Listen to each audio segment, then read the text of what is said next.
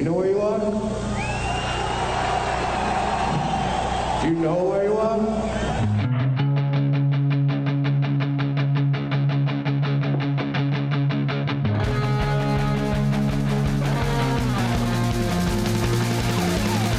This is Appetite for Distortion.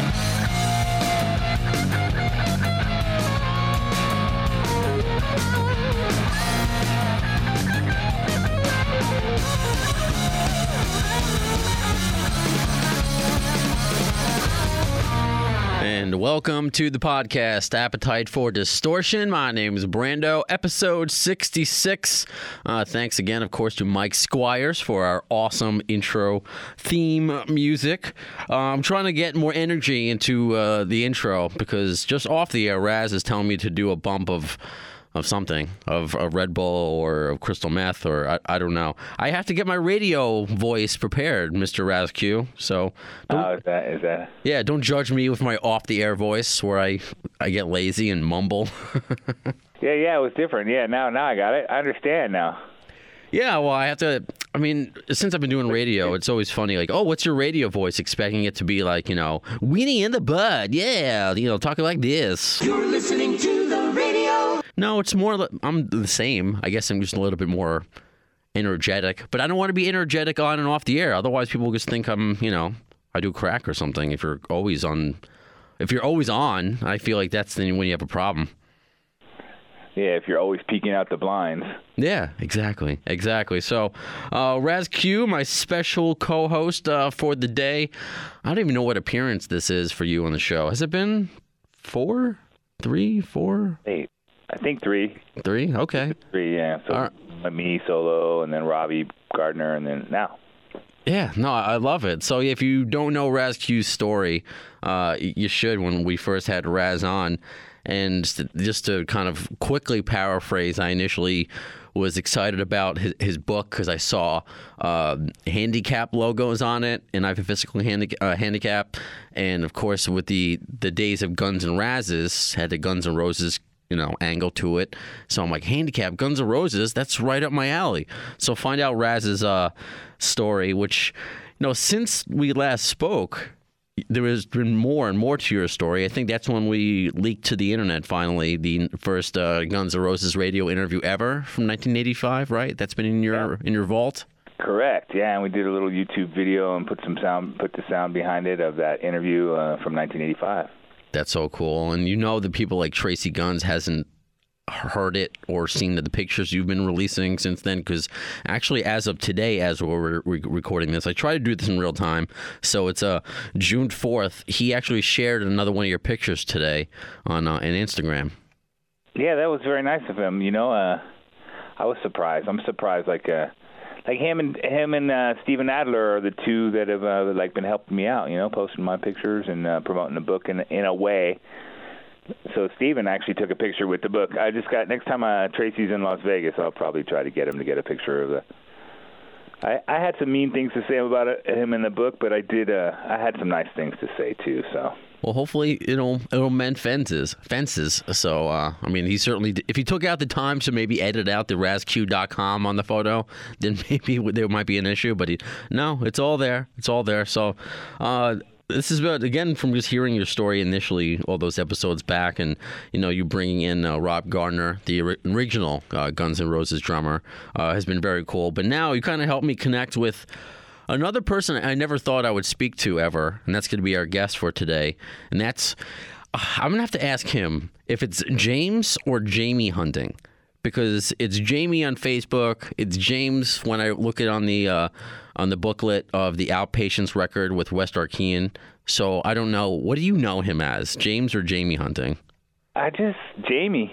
Yeah, so. All right, well. You never know, because, with Rob Gardner, like we call him Rob, Robbie, Robert, like all three. So it's like maybe it's interchangeable with Jamie, too, so. Yeah, no, it's possible. And I've spoken to Jamie or James. We'll figure it out when he calls up in a couple minutes of which one he prefers. But watch him say Jimbo. Yeah, right. Big Jim.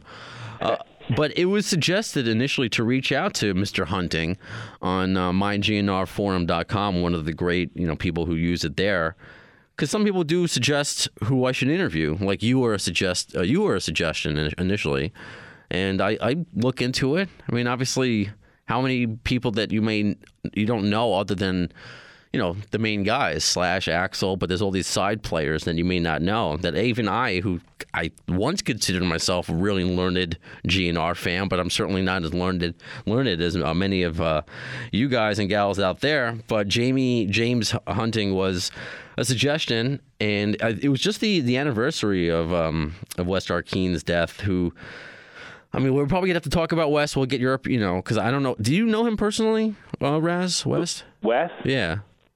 Oh yeah, for sure. Yeah, and you did, because I mean, it's different for you who kind of, you know, who grew up with, you know, Axl a little bit and West, but for someone in my age group, like I knew West's name from looking at Appetite for Destruction and knowing like who is this guy who co-wrote these songs, who's not in the band, so to speak. So, you know, years later, he would make, I think it was 1996, he would make this Outpatients record with West shortly before he died. And that was on that album is the last known recording we know of Slash and Axl on the same song called Anxious Disease. And Izzy's on the record. I believe Steven's on the record. It's like a kind of Guns N' Roses record, but it's not. So Jamie was the bassist on that, so we're going to be talking to him in just a few minutes. But before we do, Raz, since you are a co-host, that means you're going to be a part of a very special segment here on the AFD show we like to call News. You excited? Super. Sure. Well, first part of Shotgun News is, of course, to usually reflect on our last episode, briefly, episode 65 with Alan Niven. Part 2 with Alan, the former Guns N' Roses manager, during parts of like kind of the height of GNR, you know, during Appetite. And it was picked up again, and thanks to our friends at alternativenation.net who takes the time to transcribe part of my interview and get certain stories out there, and also thanks to ultimateguitar.com who picked up that story as well and gave us credit as long with Alt Nation. And if you didn't get a chance to either listen to the interview, it's almost 2 hours. So if you're lazy, this is the part that I'll play you a snippet of. This is what Alt Nation transcribed, and this is when I asked Alan, initially why the It's So Easy video that just came out after all these years, why he originally shelved it. So this is part of what Alan had to say. And then Axl wanted to put in some S&M stuff that he shot with Aaron. Right. Unbeknownst to me at the time, he quietly arranged this with Nigel Dick. And when I went in to look at the footage and sit with Nigel and start to get a basic edit on it, there was all this, you know, hanging Aaron off the door and putting a ball gag in her and beating her ass and stuff, and I'm sitting there and going, yeah, this is going to play really fucking brilliantly. Nice move, Axl. Fucking brilliant. So at that point, I said, we're not going to go with one more track, and Geffen don't want to go with one more track, and we're just going to shelve it, and we'll put it out later, and you know, we can put it in a collection or something, you know, and just got it off the table. So Alan went into much more detail about the box set, about It's So Easy, about his thoughts on the devil. He's does not like the devil. Yes, that devil. So I don't know. Did you get a chance to listen to that episode, Raz? Because I'd love to know your thoughts on it. I listened to it mostly. I was doing other things, but it was playing. So the whole thing, you know, it's weird. Like, okay, so they talk about right there, the little snip you played, and I watched the It's So Easy video, and I was actually at that show. It was at the Cat House. Oh wow, okay. Most of the footage, and so I was stage left. And, man, it was a sweatbox in there, I remember. But the cameraman, like, I was rocking out in my chair, you know, and just, like, bopping side to side and headbanging and, like, fully getting into the show, right? Because I don't think I had seen them for, like, about 9 months at that point. Like, the Aerosmith tour had been over for about 9 months. Mm-hmm. And maybe even a year. So I was walking out, and the guy was getting footage of me. So, yeah, so I'm just bummed out. I was looking forward to it coming out back then to see if I'd be in it. And, and I wasn't in it now. So, like, all this other stuff is bullshit. I don't care about Alan not putting it out because I wasn't in it. You just wanted the Raz Q, what is it, cameo? Glimpse or something. You wanted the Q cameo. That's it?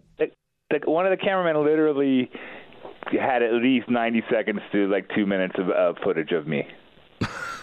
I'm on the cutting room floor. It's somewhere there. Well, according to Alan, that's not even the original cut. That they redid some stuff when they finally released it. But the show, like I think when I looked at the video, the It's So Easy video, there was obviously more than one show. It's just I think there was some way earlier footage. It looked like some stuff was like left over from maybe like the Welcome to the Jungle video or like era video shot in that era. Like right adjacent to the Appetite for Destruction's release. But because that It's So Easy was like 2.5 years after. That had to be 89, right? Isn't that what it was? Around there, I believe. Yeah, so I think it was. Yeah, so. I think it was more than one, but 80% of the concert footage was at the Cat House show. Yeah, because they would show, of course, the famous Cat House in the back, but you would see Axl's outfit changed and it changed a lot. And he does that, but he's not going to do that mid-song, if it's not, estranged to where he has, like, these long break periods where he can go change. It's just the rapid fire, no pun intended, of It's So Easy. So, it's just interesting with hearing Alan and like his initial reasons to kind of, yes, I played you that one clip, but it was the whole, well, I guess you would know it being LA Guns first manager, the album cycle. He just didn't want to, he's like, nobody really knew about us, but now I feel like we're oversaturated. We don't need to put out this album now. But he just wanted it to be the band footage. And when it got to all this S&M stuff, he just wasn't a fan and went on to explain he just thought it was curious why to release it now with all the Me Too stuff going on where people just get offended by anything. I just can't even imagine. I often think about, Raz, that era, the 80s Sunset Strip era would not have existed in today's climate because everything I have that same thought on because advertising my book, it's got guns in the title. Yeah, Every time I put an ad up, it goes into review, and then I have to appeal. And I was like, can you imagine if Guns N' Roses came out now, like the stuff they – I don't think they could. I don't think a band would, like, because the climate against guns is so – yeah. Yeah, it's against guns, against how women are perceived, I guess. Can you imagine writing the lyrics, turn around, bitch, I got use for you? I mean, I guess you could in hip hop, I guess, is now. But I mean, there are certain, I don't know. Hip hop's so popular. It's like the only genre where they can just say like a dude can be a dude and like say stuff about women or just express himself how he feels or how others in his circle feel. Like sometimes I mean a lot of time music the guys aren't actually singing what they're. Or they have a protagonist, and the protagonist is that's the protagonist's point of view.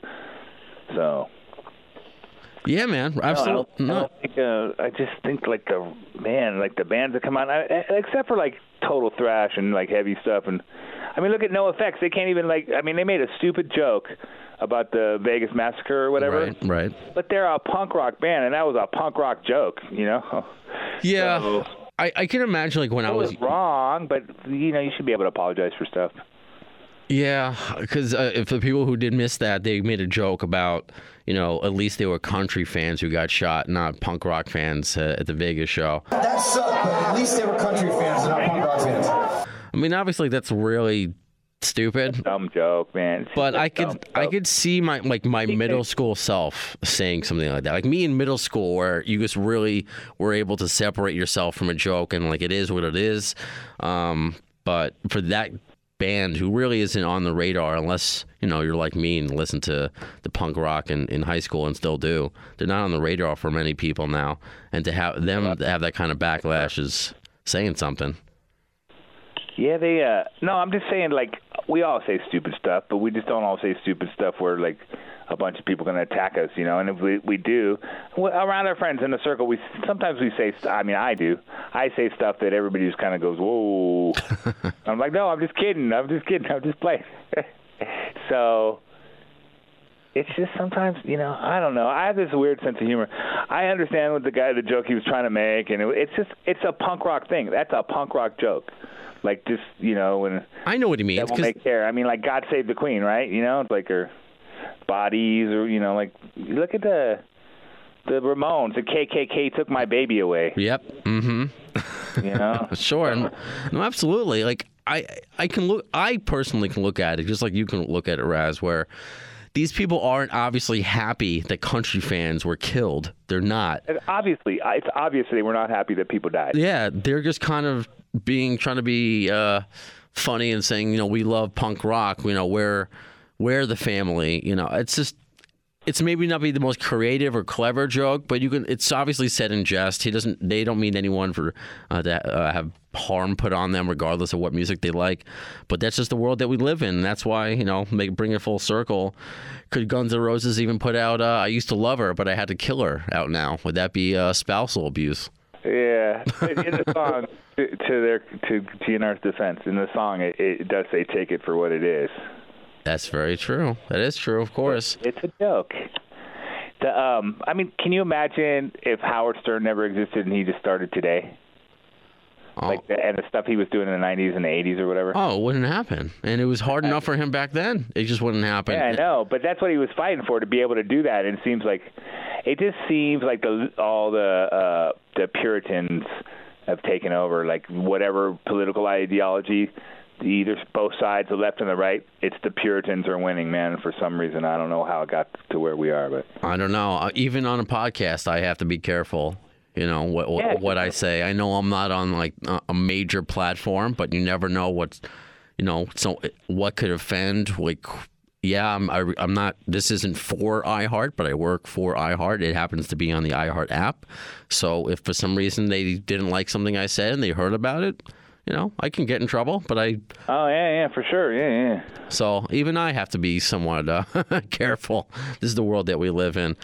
What's that saying? Somebody says you have freedom of speech, but you don't have freedom from the consequence of your speech. So. That is very true. That makes sense. See, that's why in today's climate, it's very hard to have a real organic rock star like an Axl, or even to make it, you know, to progress here in Shotgun News to the next story, like a Scott Weiland. You know, yeah, obviously he took the real rock star thing a little too far with the drugs and how you pass away. I mean, because that's unfortunately a rock star cliche. But reason I bring up Scott Weiland now. So again, as we were recording this, I try to be in real time. So yesterday, I have to say a big thank you to Remco from the Netherlands, who was a co-host on this show when we interviewed Chips Enough. And all Remco is just a fan. Like, yes, Raz is co-hosting today, and yeah, you're a fan, but you have the background of being in that life. LA Guns' first manager, getting Axl to be in LA Guns as their first singer. You're an author, so you have this background to, why you could be a co-host as well. But with Remco, and I've had other fans come on, like of course like Sir Kev from Ireland, and so it's just something about during this whole journey of podcasting, I've made some connections through the GNR world and everything of that nature. So we got to know Remco a little bit with the Chip podcast, and he was going to the show in Berlin, kicking off the Not in This Lifetime, what is it, the third leg of the tour, but the summer stretch of it. So he went to Berlin and offered to do some filming for me. I was like, sure. I gave him my, access to the Appetite for Distortion with Brando on Facebook, and he took some live video from some of the sound checks, from even some of the opening acts with the Manic Street Preachers and Greta Van Fleet. And what was really cool, because there was rumblings before that they were practicing Slither from Velvet Revolver. This was probably when they first started the reunion. We saw it on a set list, but you never know what's going to be photoshopped or not. So then we heard it on a sound check, which was great. And that started to go viral a little bit. You're like, are they actually going to do this? So when they actually played Slither, and Remco did a short little video of that.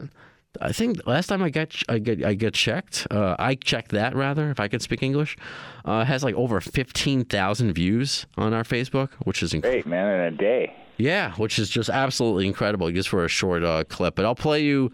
I don't know if you heard any of it yet, but for those who haven't heard it at all, I like to think if you have, if you're listening to this podcast. But I'll play you a little bit of Guns N' Roses doing Slither, and we'll get your opinion on that, Raz, while we hopefully we'll speak to Jamie in just a couple. So here's GNR do. Oh, and he started it off with, by the way, Axl saying, "We're going to try something new. We hope you like it."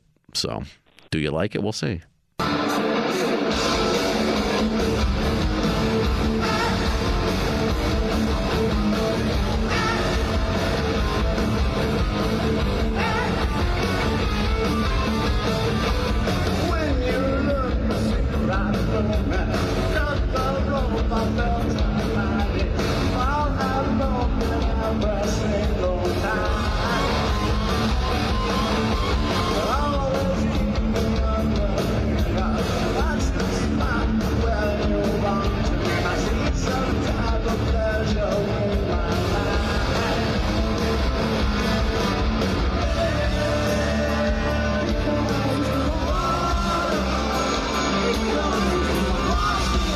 So obviously the quality isn't the best. I mean, that's off YouTube, and I have been excited for this.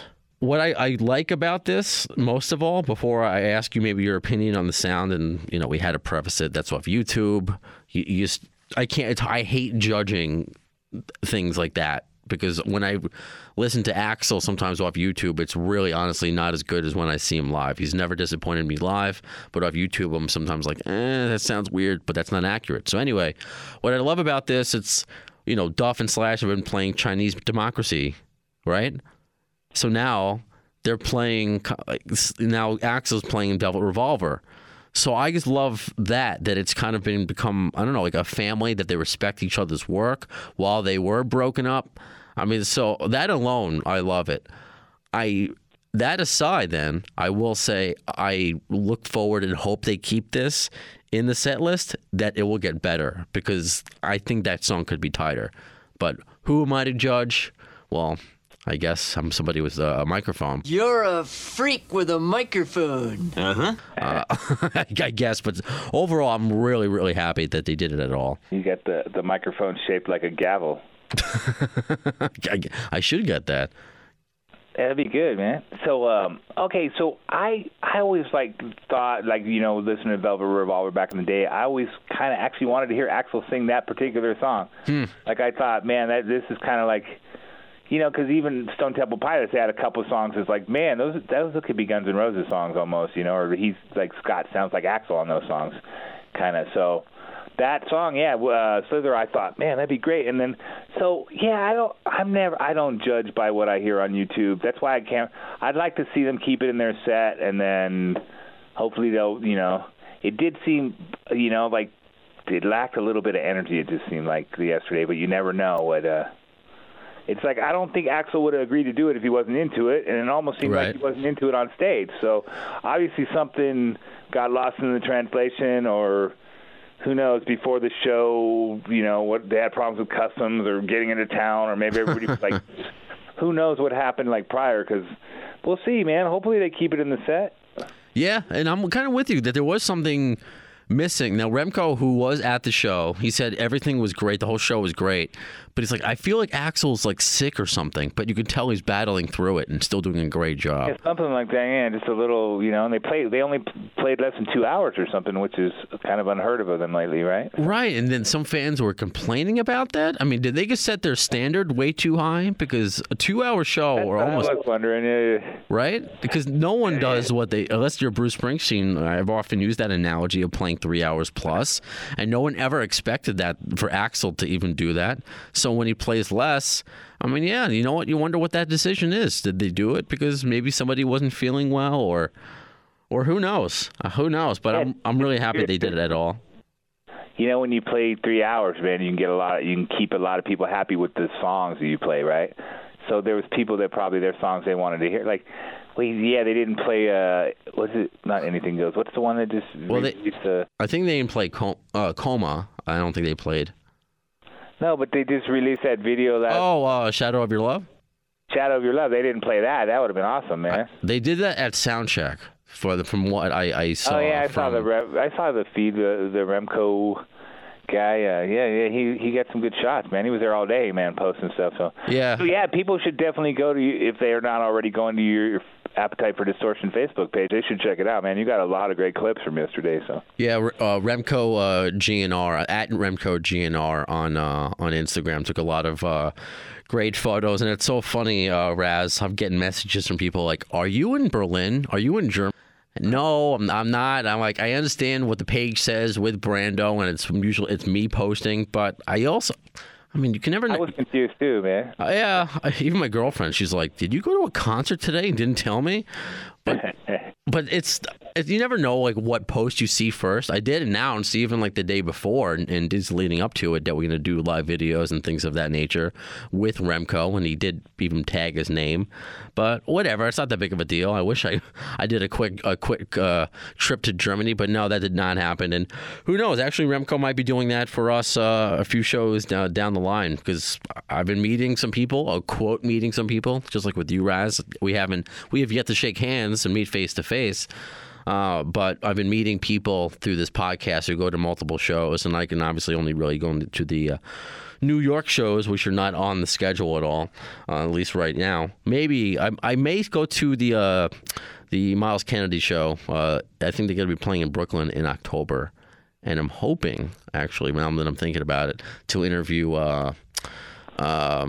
some members of the band. Not Slash. I don't think I'm that level yet. But interviewed his kid. I did. I'm getting there. Call his kid and have him like hook you up with an interview with his dad. I'm trying. They're gonna do something in store.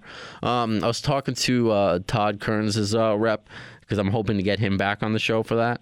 And they said they're going to do something in store, because I was going to see, like, hey, do you want to come down in studio? Do you know, oh my God, what's his face? From Jimmy Webb from I Need More? No, I don't. Oh, because I don't know, like, if I'm surprised that maybe your guys' paths didn't cross at some point, because he seems like an older guy. I know, but I don't remember. He has I want to get his whole story at some point. But now he has a shop in Brooklyn, a rock and roll shop called I Need More, and Slash has been there, Duff has been there promoting. They'll wear their shit on the I Need More stuff on stage sometimes, but they're going to do something live in studio. And Tom Kearns' people said, hey, if you want to come down, you can come down. So I think I might do that. Who knows if I'll just get to meet Slash. I don't know about interviewing him, but so we'll see. That's in October, and I'm already counting my chickens. Gotta get Mark Vachon, man. He's all the rock and roll clothes out here. He went to Fairfax High with the Slash and Duff and Axl wear all this stuff. Mark Vachon, he's great. That's what you got to do. We were talking off the air, Raz, about even you doing your own podcast. You got to create or storyboard the high school that was. Yeah, that's why I remember Marcel Circus. I was bringing her up because, man, I bet she's got the best Fairfax High stories. Yes. She was working for a ticket broker back then, so she was like the queen of all those rockers, you know, like. And she's going to be a future guest. What was the book that she wrote? Shishka or something like that. A guide. It's a guide to getting along with your Jewish in-laws or whatever. See, I love it. See, just like how you handicap in Guns N' Roses, that's part of me, but also her, Jew in Guns N' Roses, that's the other part of me. I'm not a complicated man, so that's another guest Raz Q is going to bring us in the future, and I'm looking forward to talking to her and getting her story, which sounds cool. But I don't know, I'm always getting this Saved by the Bell vibe from Guns N' Roses just back then. What was that high school like? I feel like you can make a Netflix show about that. You know, about. I think there should be a documentary on Fairfax High, say from 1982 to 1988 or something. Yeah, do it. Those 6 years or whatever. Because if you think about it, everybody commingled. Like the class that came in '82, right? Mm-hmm. They were there for 4 years, so all the people that came in on their fourth year went through to 88, and then it's like, man, just the music royalty of out of that school, and actors, and I mean just everybody. Man, I think CEOs and It's crazy, man, that school. I don't understand, because, I mean, I went to 26 different schools, and no school has, like I can look at what came out of the school that I went to, and there's no, I mean, maybe Newport Harbor High might be like a close second, but that's all just a bunch of lawyers and doctors, you know, that got super successful, so. No, there's got to be a story there that you can do either like a documentary on or based on like a true story. Like, think about that. Everyone that wants to be a rock star in high school, there's a lot of shows about that. Maybe like the one rocker kid in the cast. I just got the Saved by the Bell reference. I'm sorry, man, I'm slow. But that is kind of funny. Oh, but you're also a little a old. Rocker version of Saved by the Bell, right? Or how about do something more in your age group? How about Welcome Back, Kotter? Let's do that. Ooh. Ooh. Hey, do I get to be Barbarino? I asked my friend Vinny from New York which character on Kotter. I always thought he'd say Barbarino, but he wanted to be Juan Epstein. I think that's what I told Rob Gardner when he had the fro back in the day in that that original Guns N' Roses photo that you have. That he has the fro like a Juan Epstein or even Freddie Boomer Washington. Yeah. I mean, think about it. In our school, like in my class at my high school, we had Slash, Tracy Guns, Chris Webber, whatchamacallit, didn't Hillel Slovak go there? Oh yeah, from the Chili Peppers. All these world class guitar players. You know, it was weird, man. Guitar culture. So get to work on that, Raz. Yeah, you know what's funny is like I think about it a lot because basically like LA Guns was just my high school band, and we like every school we went to there was like, you know, a garage band. Like we were in the rock scene, there was a garage band. We go hang out and drink beer or whatever, and it's like it's weird to, you know, like at that one school like everybody hit the big time. I mean, different levels, but they all hit the big time. So. Yeah, absolutely. So get to work on that. Storyboard something about Fairfax High School. I want to make one of those turn yourself into cartoons and then do that, yeah. Doubt. Yes. I'm going to hang up right now and do that. Well, not yet. We still got to talk to Mr. Hunting. But it's not like you also don't have enough on your plate that you're working on. What have you been working on since we last spoke to you? I know you're always so busy. Yeah, you know, I got a couple books. I'm like, they're basically done, but once I get them done, I like to. But they're both like, one's a crime thriller novel, and other one's like a post-apocalyptic or post-financial apocalyptic, you know, United States scenario. But they, once I get them done, then I just let them sit. They got to just sit for a while. I'm going to pick them up in like 3 or 4 months and get back to it. So I've just been learning how to video edit and working on an audio book for. The Days of Guns and Roses. I'm going to do an audio version, and probably Bud's Love Bus too, my novel. And yeah, it's just weird. I'm such a perfectionist. Like I start, and I don't like the microphone I had at first, and I got another one, and now I'm like learning. So it's good. I got it. I actually started to knock out the actual chapters like 6 months later after like deciding to do it. So that's really cool. Wait, so when you're finished, you put it down for 3-4 months, and like reread it? When I write, I don't look at it, man. I print it out. And then I just throw it up on the shelf and then, like, start working on something else and don't even think about it. Because you get too familiar with it when you're working on it and you don't really notice obvious mistakes. That's true. Or, like timeline errors, grammatical errors, like giving the wrong character the wrong words, you know. It's weird, yeah. My first book, Bud's Love Bus, I didn't do that. And it was, man, I had to go back, and once it was out, I had to go back and take it down and rewrite it just because I missed so much stuff. So I learned. I was like, just forget about it. Let it breathe, I call it. Well, and just to think that was your first book, and now maybe, you know, when you have, like, next year, are you thinking, like, what's the timetable that you might actually have 4 books under your belt? Yeah, probably. I'm probably at the end of this summer going to start doing the editing process on, you know, getting all the fine-tuning on there's one that's like much farther realized than another, so I'll do the least, you know, so I'll do that one first. So probably next year, early next year. But the audio book, I'm hoping to get it out by mid-July. Nice. Yeah, it should be good, man. Do you do voices? Or are you going to be like, no, this is Tracy, this is Axel, this is Raz? Yeah, you know, I had that opportunity already, instead I didn't. I just read it like somebody reading a book to somebody. Okay. Sure. I was thinking, I actually went through a couple of takes where I would like talk like someone else. Like, well, even if I kind of nail it, you know, it might be insulting to some people. It's like I don't mean it as insulting. I just meant it as like just trying to change the voice. But I'm like, I'm just gonna read it straight. It's just gonna be me, and maybe change the emphasis on words. But I'm gonna read it in my voice, all the way through. Right on. Well, you have a beautiful voice, Mr. Q. So thank you. I look forward to it, certainly. So I'm learning more about you, Raz, every time I speak to you, and that's, we had to start somewhere. I really didn't know anything about Raz Q prior to our episode. Now I know a lot, but certainly not as much as you're letting on, because you have many layers, and I'm sure the same could be said of James / Jamie Hunting, whose story I only have snippets of, and I know we're only scratching the surface. So I believe he's calling up right now. All right. Hey, Jamie, what's going on? Nothing much, man. I'm just sitting here with this Gretsch Duojet in my hand. It's not a bad guitar, man.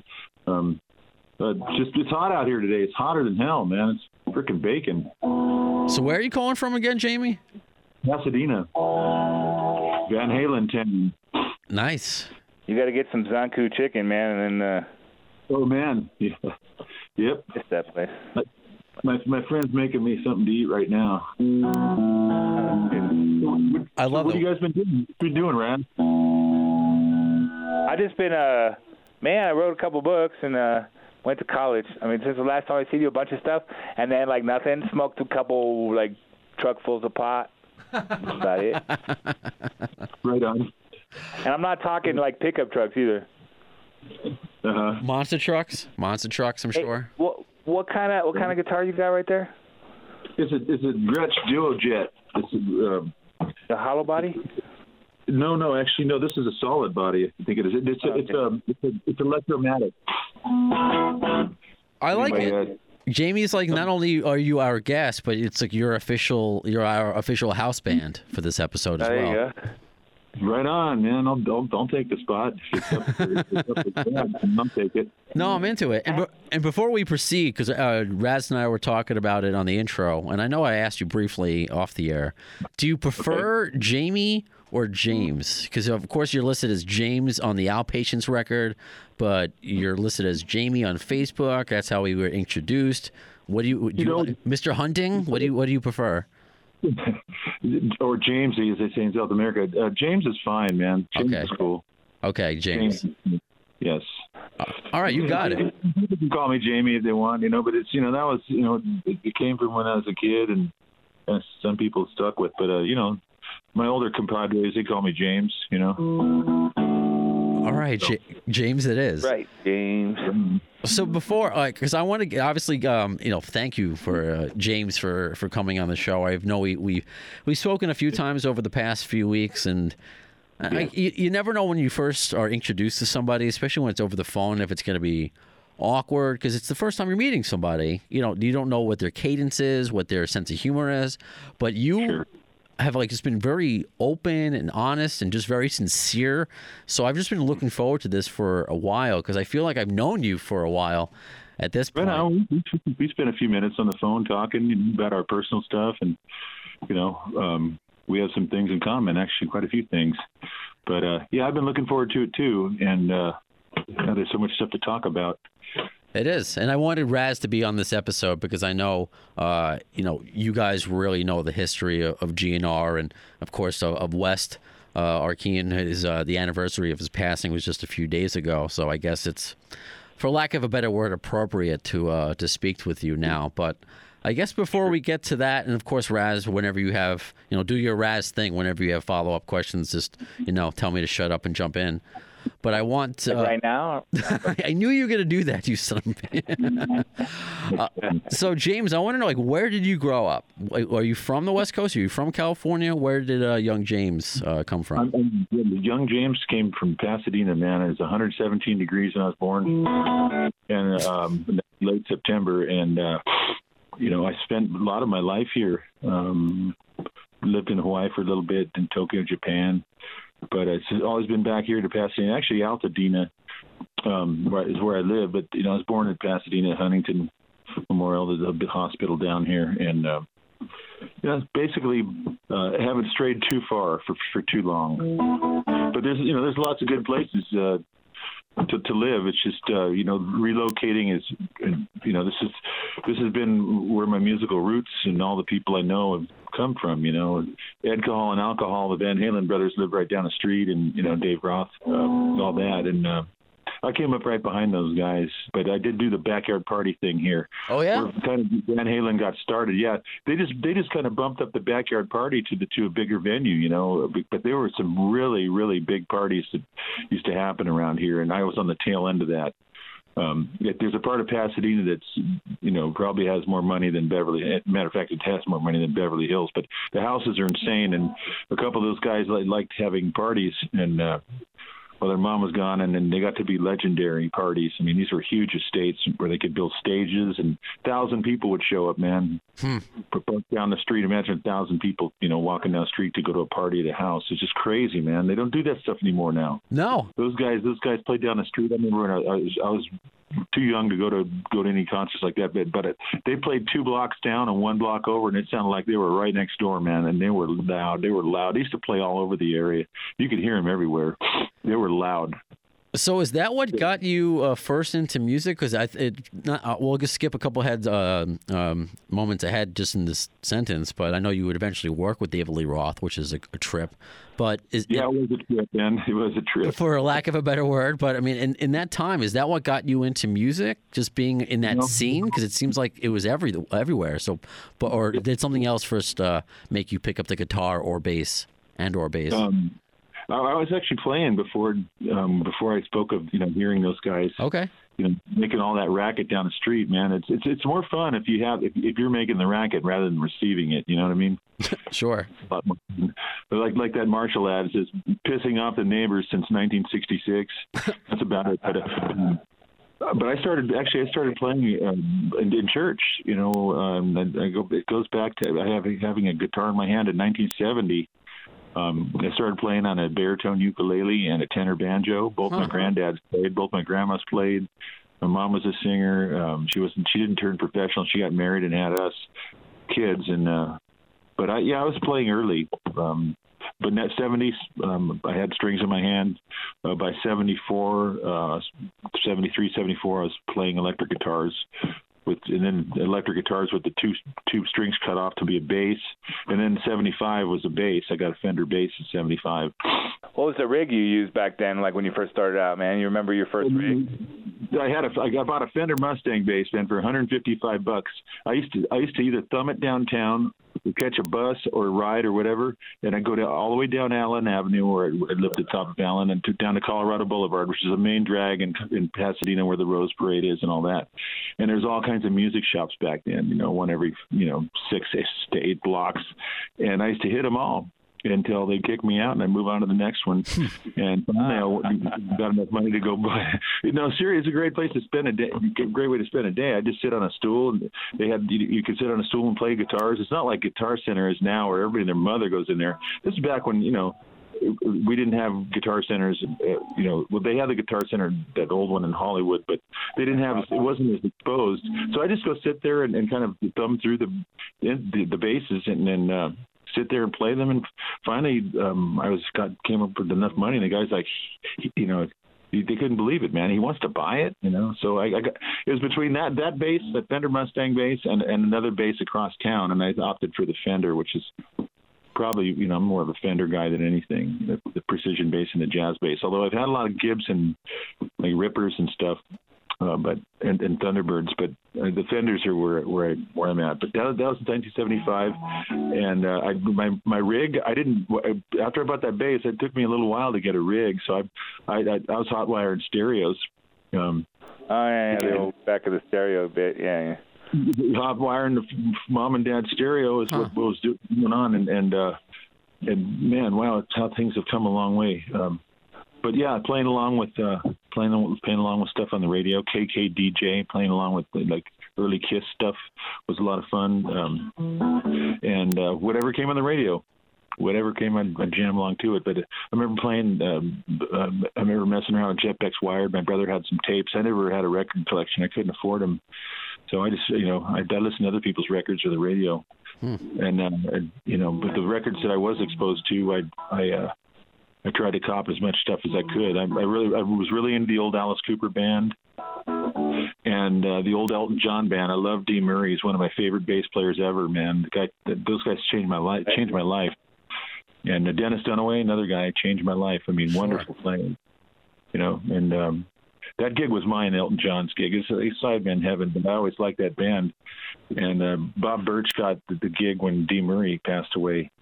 And I used to joke with him, how he had my gig. And, it's just too bad what happened with Bob. He ended his life a few short years ago. And because he'd been hit by a car overseas, and the pain, he never really recovered. He just was a mess. His body was messed up, and from my understanding, he couldn't take the pain anymore. But so Davey Johnstone, who's the musical director, in a pinch, went out and grabbed Matt Bissonette. And Matt is a friend, and he's a good bass player, and that's all cool. But those guys were the ones I listened to most because I had access to the music. And like the first rock I got into too, man. I love that stuff. It's what was happening at the time, and it's just I can taste the music, but I got it. It's still I played in church for a while, and I had a couple. I went to a private school, and I had a couple teachers that were nuns that were really, really cool to me, and it kind of influenced me a lot. Oh wow, okay. And, Sister Nikki, I mentioned her in a bass magazine interview a few years ago, and she said, I found out she's still alive, man, and we actually got a chance to talk, and she remembered me, and that's great. I loved her. I loved her more than anything, and she's and there's a sister Dorothy. The rest of them could fly kite, but those two were really really cool and wonderful people, and they're both still alive, and they encouraged me with music, and I just wanted to let them know that I never forgot them, and wanted them to be proud of where I've gone with it, and which is a lot of places for a guy who's never had a call card. Well, I was going to ask you, what kind of a student were you growing up? If you were just hanging out in those guitar shops, if you were, just working odd jobs to save up money, or were you still going to school at the same time? Were you skipping class? Because I always try to get a sense of what little James was like. I was a good student. Unfortunately, I had a twin brother who beat me to all that shit. So, I tried to level it out by doing the right thing. But I had my fair share of skipping classes. But when I started playing, I was still in really kind of grade school. I remember bringing my electric bass to grade school, and that back then I wasn't really like I could really cut class. But shortly after that, I went to couldn't find a proper school high school to go to, but I ended up going to this place across town. It was a pretty rough school, but so I skipped a lot of classes there, and I went to work where I finally bought a good bass amp. It was a Fender Bassman 100, man, 412s and a 100-watt head. That's like a pea shooter now, but man, it sounded so good. It sounded really warm, and I just loved it, man. That was my first amp. I saved up. I worked, I'd go to school, check in and check out, man. Take the bus downtown and go earn some bread, so I could get some gear and stuff. But I was a good student. I got good grades, and right on. It's important. You got to learn something about something. But I didn't really like going to school, and I didn't. When I went to high school, I didn't bring my bass to school every day. I left that stuff at home, and I just kept it kind of private. You had a high school band? Hell no. I had a band. I had a band through high school, but I wasn't in any band at high school, or I wasn't in the marching band. Oh, I get it. But we had a band, like garage band. Yeah. What were you guys called? Actually, people still talk of today. It's I see people in there. They still remember us. It's bizarre. It's because of the backyard. It's because of the backyard party thing. People still recognize and remember. yeah, it's really cool. Because we were so young, we were just high school whippersnappers. But the band, we made a lot of noise and played a lot of high profile parties around here, and there was lots of bands playing around back then. That was just the end of a really great era, up to 82 maybe. And like what's that band, Smile or whatever, and Pegasus? And those were all Hollywood bands, weren't they? They were from my area, but Snow too, yeah. Snow and Smile and Quiet Riot, all those. Riot, yeah. So I got a job playing with Eddie Money. I always wanted to play with Eddie's band when I first saw him at the Coliseum in '79, and then there's a chance I was going to join the band in '82 and play the US Festival with them. Oh, okay. So I was on deck with that. But I had actually joined the band. I think it was in '85 or '86, and Tommy Gervin, the guy, the guitar player, Smile.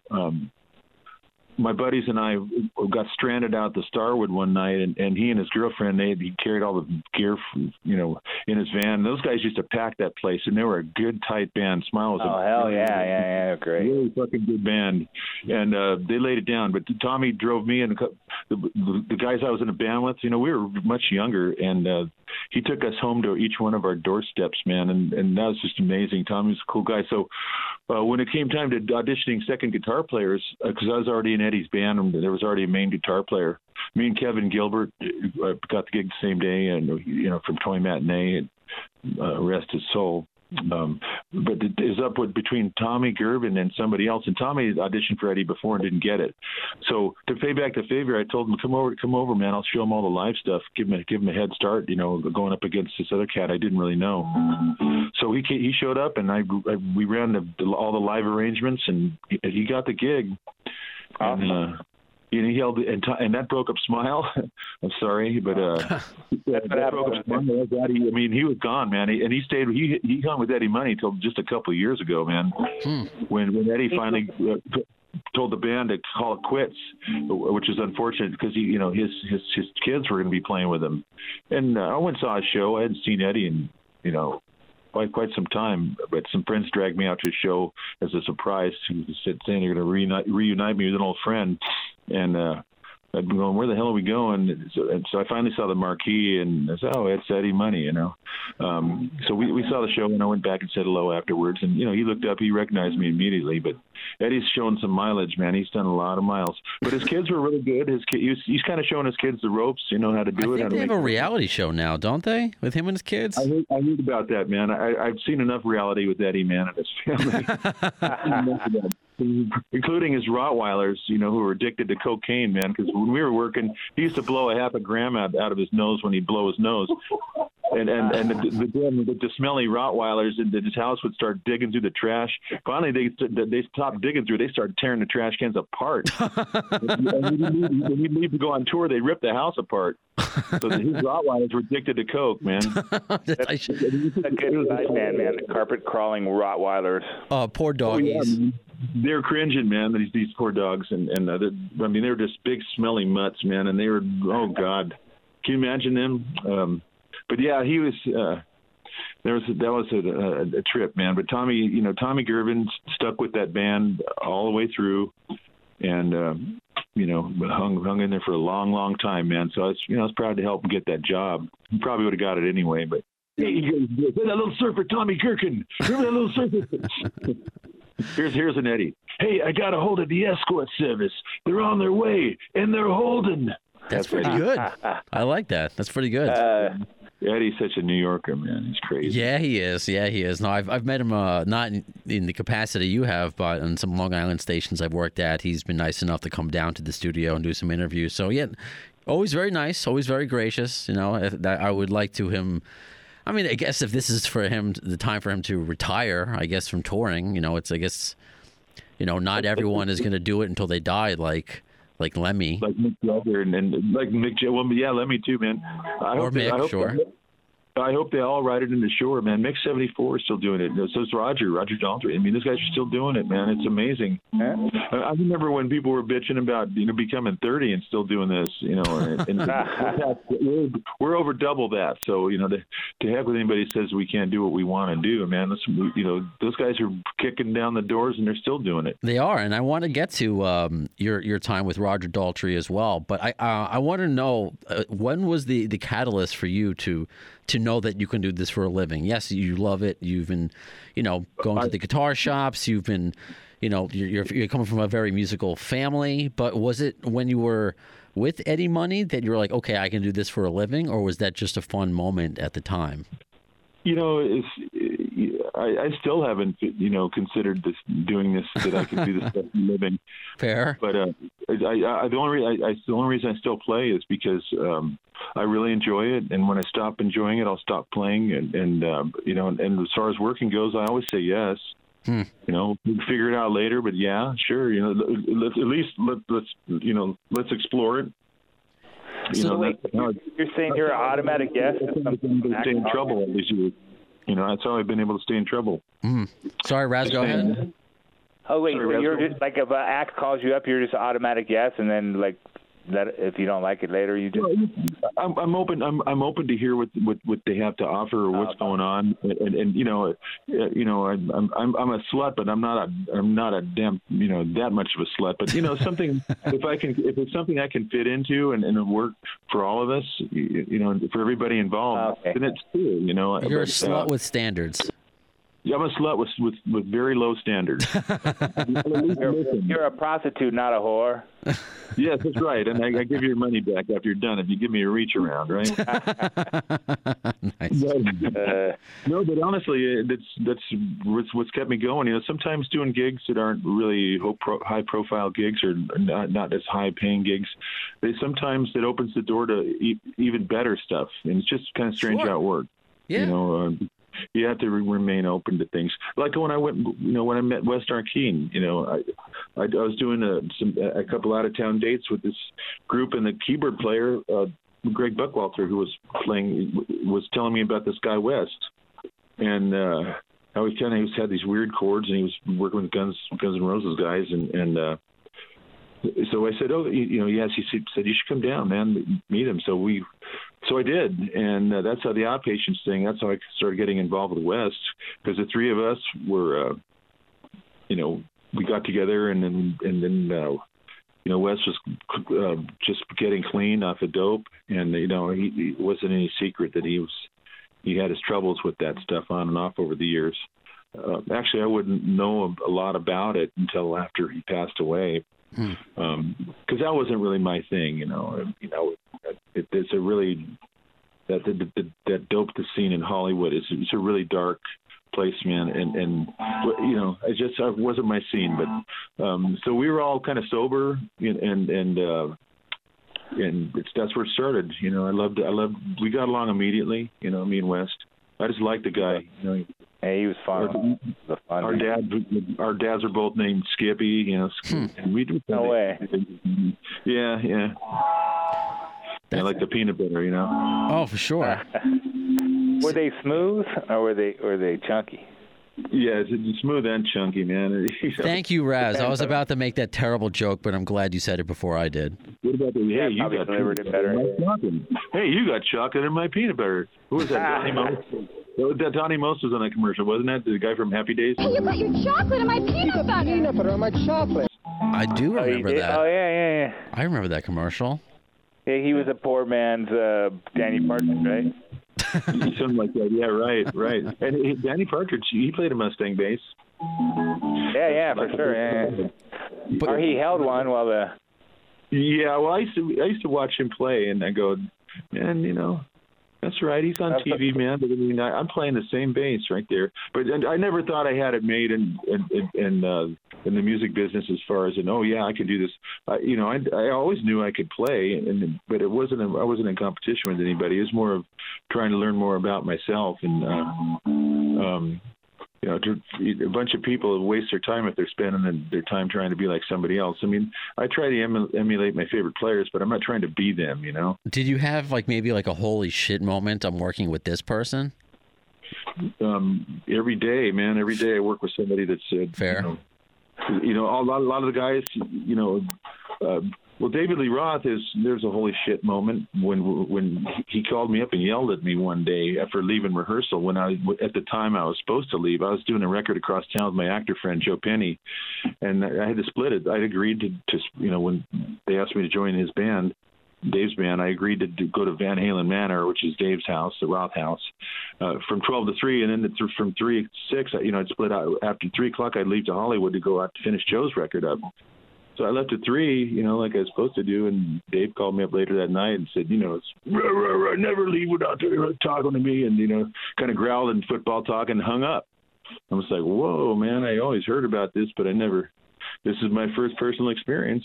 And so that lasted till Monday, and where I had my friend, a hairdresser friend of mine in town, was passed out on my bed. We were out drinking and goofing off, and then he passed out in my bed. I'm sitting on the edge of it going, well, I'm not going to get any sleep tonight, man. Every arms and legs were spread apart in every corner, so I'm like, screw this. So I went downstairs and called Dave up at about 5 a.m. and just screamed at him. I decided, if I'm going to take I'm not going to take this shit from. If I take that type of treatment from a guy, from anybody, man. If I don't say something about it, I'm just chopped liver to begin with. If I'm going to take that type of stuff, so I dropped a daisy cutter on him, hung the phone up, and said, "Well, there goes that job." But Dave called back before I left the room, and we worked it out. But this is a little football talk. I just said, you can't talk to me like that. I don't accept it, man. I wish you all the best, man, but you got to get somebody else. And, I basically put my job on the line for principle. And I really needed the work badly. I mean, desperately. And Dave was a pretty high profile gig even back then on the tail end of his, before he got all big again. But it was a big gig for me. The Van Halens were heavy hitters, and Dave's no joke. So it was, I thought about it all weekend and came up with you know what? I'm not going to take it, man. Not even from Dave, man.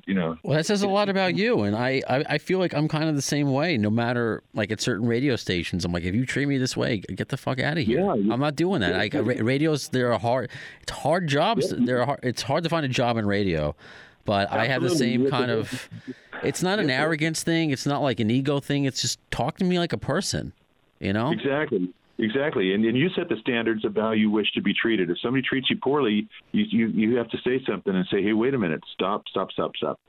Wait a minute, you have to explain to them if they haven't learned, how to treat people properly. Maybe you can help them, and that's right. Because if I let that go or you let that go, everybody else thinks it's okay to treat you that way too. Right. Open the floodgates up. And I wasn't trying to make any statement. I was just saying, you know what? It upset me so much that you called me up and yelled at me for doing nothing wrong, man. That's it, man. If I'd done something wrong, I'll accept it and I'll take it. Right. And I'll listen and make adjustments. But if I'd done nothing wrong, that's not a welcome to the camp, which I hadn't had. And this is 2 weeks into my tenure with him. And I said, man, you know what? This is lame, This is lame. I love you, Dave. I'm on your side, but, I'm stepping back. I'll get you. I hope you find somebody else that can deal with that stuff because I'm not going to, And that was it. After that, we were kind of pals, Pretty soon, Dave's calling me every day. Hey, let's go do this and that, bouncing stuff off me. So I became kind of the guy who whispers in the guy's ear. I could get things done through him. Talk to him, no problem, man. I'll go right to the source, man. Not even through management. I'll just talk straight to Dave, which is exactly what I did, man. Save me some trouble. You earned his respect by standing up to him. It sounds like you earned his respect. You know what? Maybe so, because the guy listened to me, and I was part of decision-making processes, which it really wasn't any of my business. But he trusted my opinion because he knew that it wasn't bought and paid for. He knew that I'd tell him to go fly a kite, and I did, only because I was sticking up for myself, not because I don't like him or disrespect him. I was standing up for myself. And a lot of these guys will do that. They'll try. It's like a test. They'll knock you off balance to see where your center of gravity is, and they test you out. They want there's nobody that stands up in the middle of the stage where the X is that doesn't want swinging dicks behind them. I'm telling you, because when they're throwing D-sized batteries at you, you want razors behind you, and maybe that's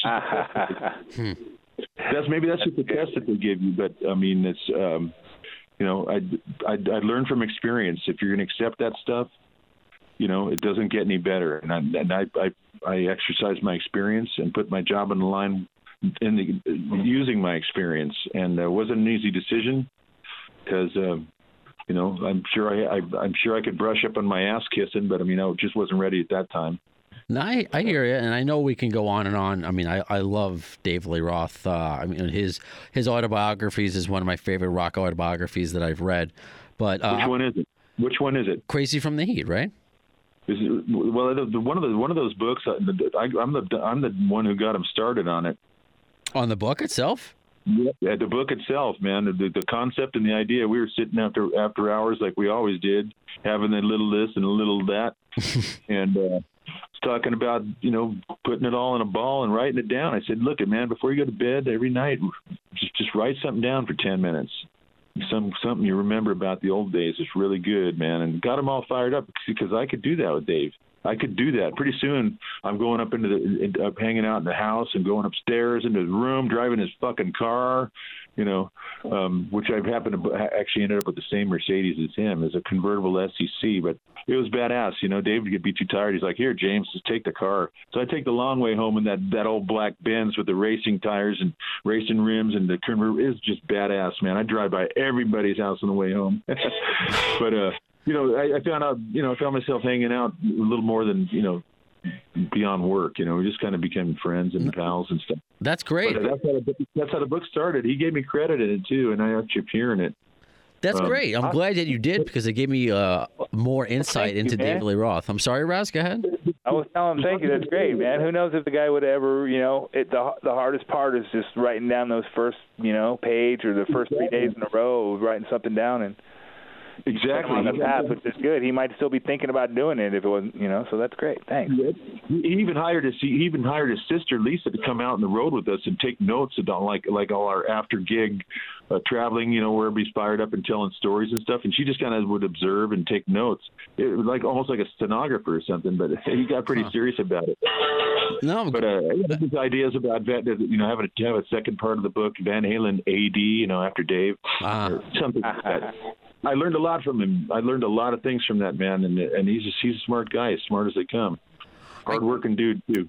To read his book, I learned a lot more about him than I've seen on MTV and his interviews, because he's always, the game show host kind of Dave, but I learned about how learned about the world he is and how traveled he is. So it's good that we have that. However, to go back to before, and of course, one of the reasons why you're on this podcast, it's a Guns N' Roses podcast, and that being West Arkeyan. I know, so for me, again, I know my listeners know, and I know Raz knows, and I think I told you, James, that I'm only 34. So GNR was already broken up by the time I really became cognizant of who they were. And I knew West Arkeyan's name, initially, because he's on Appetite for Destruction. It's like, so who is this guy? So, of course, over the years, I've done some research. I've watched some, the very few videos of him and Axl. So I have a certain perception of who he was, but it's very, very small because there's not a lot out there about him. Now, Raz was telling us before we got on the air with you that, he knew West as well. So and Raz can help with this part. I want you to kind of like character build who West Arkeyan was. Like, what kind of a person was he? The good stuff, like, was he funny? Was he smart? What kind of presence did he have? Because I have no idea. Wes is smart. Wes is a smart guy, no doubt about it. And I used to love to make him laugh, man. Raz, you go, man. You go. I'm gonna listen up. Yeah, go on. I just, like you said, make him laugh, but it was easy to make him laugh. He was just he was just always good to go, like for fun times or rowdy, Totally. rowdy stuff, like, you know, what's that, Animal House? Okay. You know that movie Animal House, John Belushi, and yeah. So that's, I always think of Wes, man, and like Cousin It in the Animal House, because he just, you know, had his long ass, super long hair before everybody else had. You know, everybody had long hair, but Wes was like just long bangs. He'd play and he'd just be like hidden in his hair. And you mean Cousin It from Addams Family? Addams Family, yeah. So like Animal House and Cousin It, that you got like that's totally. Plus and like in his house, I heard it, you know, back then his house, the kitchen would be a frickin' like a bomb went off in it. Every room would look like a bomb went off except the guitar room where all his guitars were. That was like a museum, man. All the guitars. That room was climate controlled and kept, you know, neat at all times. You know. Priorities, man. Priorities. He loved his guitar. He loved his guitars, man. And I'm sorry to cut you off, Raz. If I could, you know, if I could have buried him with his dot neck 335 as 59, which I knew he would have wanted, man, I couldn't fit the guitar in the coffin with him, man. But yeah, I remember, like, when he died, I wanted to start a rumor that he got buried with, like, a bunch of guitars so people would, like, dig him up all the time, just like Benny Hill. Right on. Yeah. It's funny because, man, you know, it's just, yeah. But the guitar, you know, there's just such a long story to what happened after Wes passed away. I learned so much about what I knew nothing about. But back to what type of guy he was.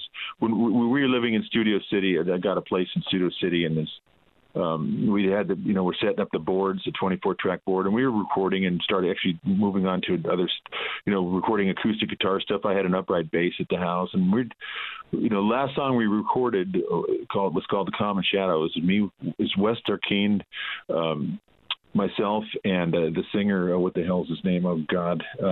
Was that Patrick or Tony or Patrick? Yeah, Patrick. Yeah, Stone. Patrick Stone. Was it Patrick Stone, right? Yeah, he's in a band called Butterside right now. They're pretty good, man. But go ahead. I'm sorry. Butterside, yeah, man. I saw him at the Whiskey, and I played. I liked the stuff when I heard it. I thought Patrick was really cool. Wes was trying to groom him to be the next Axl Rose, and because I always thought Patrick was a star, man. I always thought that guy was a star. He's come a long way, man. I'm really proud of him. He's come a long way since those days when we was hanging out at our house. A lot of guys would come and hang out at our house, just because West, you know. I mean, we'd sit there and we'd jam, and West had a bunch of friends coming over, Jimbo Estrella, you know, all his writing buddies, Jimbo, and just a really eclectic group of people. And they all had special qualities, you know, right, Raz? Yeah. I mean, it was a good group. Like he attracted talent and like people that were fun to be around too. Like he didn't have a bunch of fucking dickheads around, you know. Right. And then what I understood was, you know, Robert Plant would show up at his house one day, you know, and just like casual, you know, it's like it was nothing to him, but he, you know, West wrote songs for a lot of people, but he you know, he was just like. I had a friend, and my friend was in a group called Wildside that I guess Wes was producing or writing some songs for. But he'd see them around town. He'd go, "Hey, Wildside." He'd call him Wildside. He wouldn't call him by their name. He'd go, "Hey, Wildside." That was kind of how Wes did. He's a trip, man. He's a trip. But the guys in Guns N' Roses came out to play on the Outpatients record only because West asked them to, because they certainly weren't talking amongst themselves. But each one of them came out to appear on that record because of respect for him and also appreciation. That's my belief. So, yeah, tell us how that came to be, because, you know, initially my thought was the last recorded track that both Axl and Slash were on was the interview with the Vampire, Sympathy for the Devil. For years I thought this. And then, you know, now that I'm doing this podcast and learning more and more about the history of GNR, this Outpatients record, which only came out in Japan in 1996, and then it was released everywhere, right, in the early 2000s. So it's... after Wes died, the attorney, I called his attorney, and this guy came down, real scumball, man. He removed the dictaphone tapes and took a couple masters, took West's watch, which he bought West with his own money. You know, these people, there's a lot of people that just really, took West for a buggy ride that he trusted, and this guy's one of them anyway. They people that didn't belong having that master and making deals with licensing deals with that thing. They changed the cover of it. They changed everything. They even changed the titles, man. Wow. They're trying to tout that. They're trying to sell it with the Guns N' Roses name attached to it. Oh. Yeah, the guys all played on the guys all played on the record, but I mean, it's still being sold now, and none of the guys in the band, they were all cut out of it, and it was a real bad scene, man. It was terrible what happened with that thing, but the music speaks for itself, and it's they're selling. You could buy it at Kmart, somewhere, or some record shop today probably. So it wasn't just out in Japan. It came out, they licensed that thing in as many places as they could. I guess there's a dispute between his family members, his brothers and sisters, and it was just a huge mess, man. It really was. The band got together and tried to, get one attorney to do some things for all of us that, for the band's behalf, on the band's behalf, and it was just way too far gone. I mean, it's just too much red tape, and it would have cost a fortune in attorney's fees. Well, just nothing was on the band's side. So unreal. It was just terrible what happened. Heartbreaking. Well, let's focus at least on the positive part of it, because there are a lot of the GNR members that were involved. Izzy/Axl, even Robert John did the photography, right? Yeah, and some other friends, Howard Tiemann, who now has a hugely successful tattoo shop. Howard came in to play some piano, and I insisted that Duff play. Hell, West asked me if it was cool if Duff played. I said, "Man, are you kidding? Absolutely, man, it's a must." Because Duff and West was tight with those guys before the Outpatients, and I wouldn't have had it any other way, man. I wish actually Duff played in more than one tune, but at least he played on one. And actually, we did basics up at Duff's house up in the Hollywood Hills. We did the basics for that record, and some of it at A&M, if I remember correctly. And it was just really cool. Duff was really cool about it and helpful. Really cool guy. Really supported West, which was just a little liner note.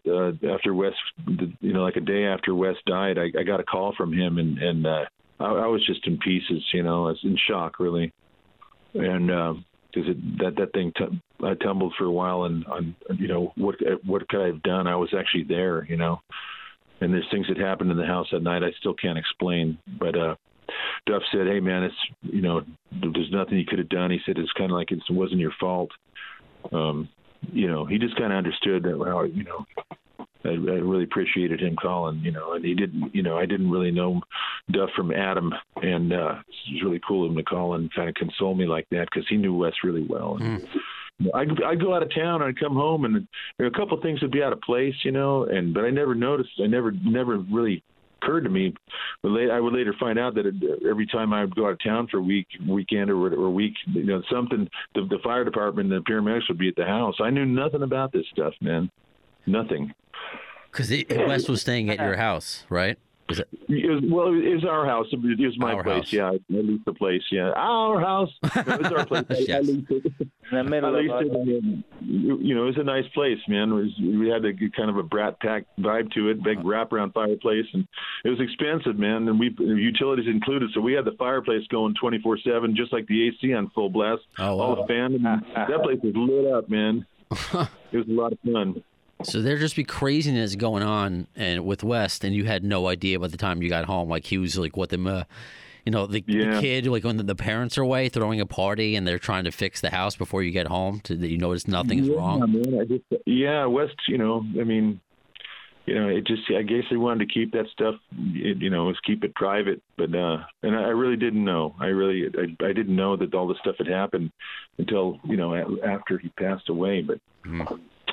They didn't even ask me any questions. They just, I was there, they didn't even ask me. They didn't even question me. I mean, that's how much of a slam dunk it was for them. It's like, wow, That's really bizarre, you know. Wow. Because they knew what the deal was, and so many times I didn't know that it was like that. But you know, when we cut the record, Izzy Stradlin came out. I guess he'd been in Indiana. He packed it in and moved to Indiana and started riding trials motorcycles and became state champion, I guess. Pretty badass, man. So he came in and we cut some live songs with him, and cut some live songs live for the Outpatients record that he played on. Also wound up in Vegas, one of them. Yeah. So then, what was it like recording with Izzy? Was that your first time meeting him? No, we'd met before. He came to see a group that I was involved in called Dear Mr. President. It played the rock scene. And, you know, a lot of groups would come to see that band. It was kind of a popular local band. But the last time I saw Izzy, we were upstairs in the bathroom and kind of hanging out a little bit. And then the next time I saw him was backstage at the Stones in '89. And when he played with Axl at Atlantic City, and then the next time I'd see him would be at the studio. He came with West, and you know he cut his hair short, and we played some of his songs too. We recorded more songs than just the Outpatient songs. We recorded some songs for him, and I don't know what he did with them. One was a really cool Elvis Presley song. I don't remember which one it was, but okay. It was all done live too. All that stuff was done live, and it sounded great. So there could be Izzy stuff featuring James Hunting out there, but we just haven't heard it yet. I don't know about featuring me, but I played bass on it. Well, yeah. Well, you know what? Abraham Navarro, Junior on drums, and he was a guitar. Did he sang on that? He sang. Yeah, he sang on some of the stuff.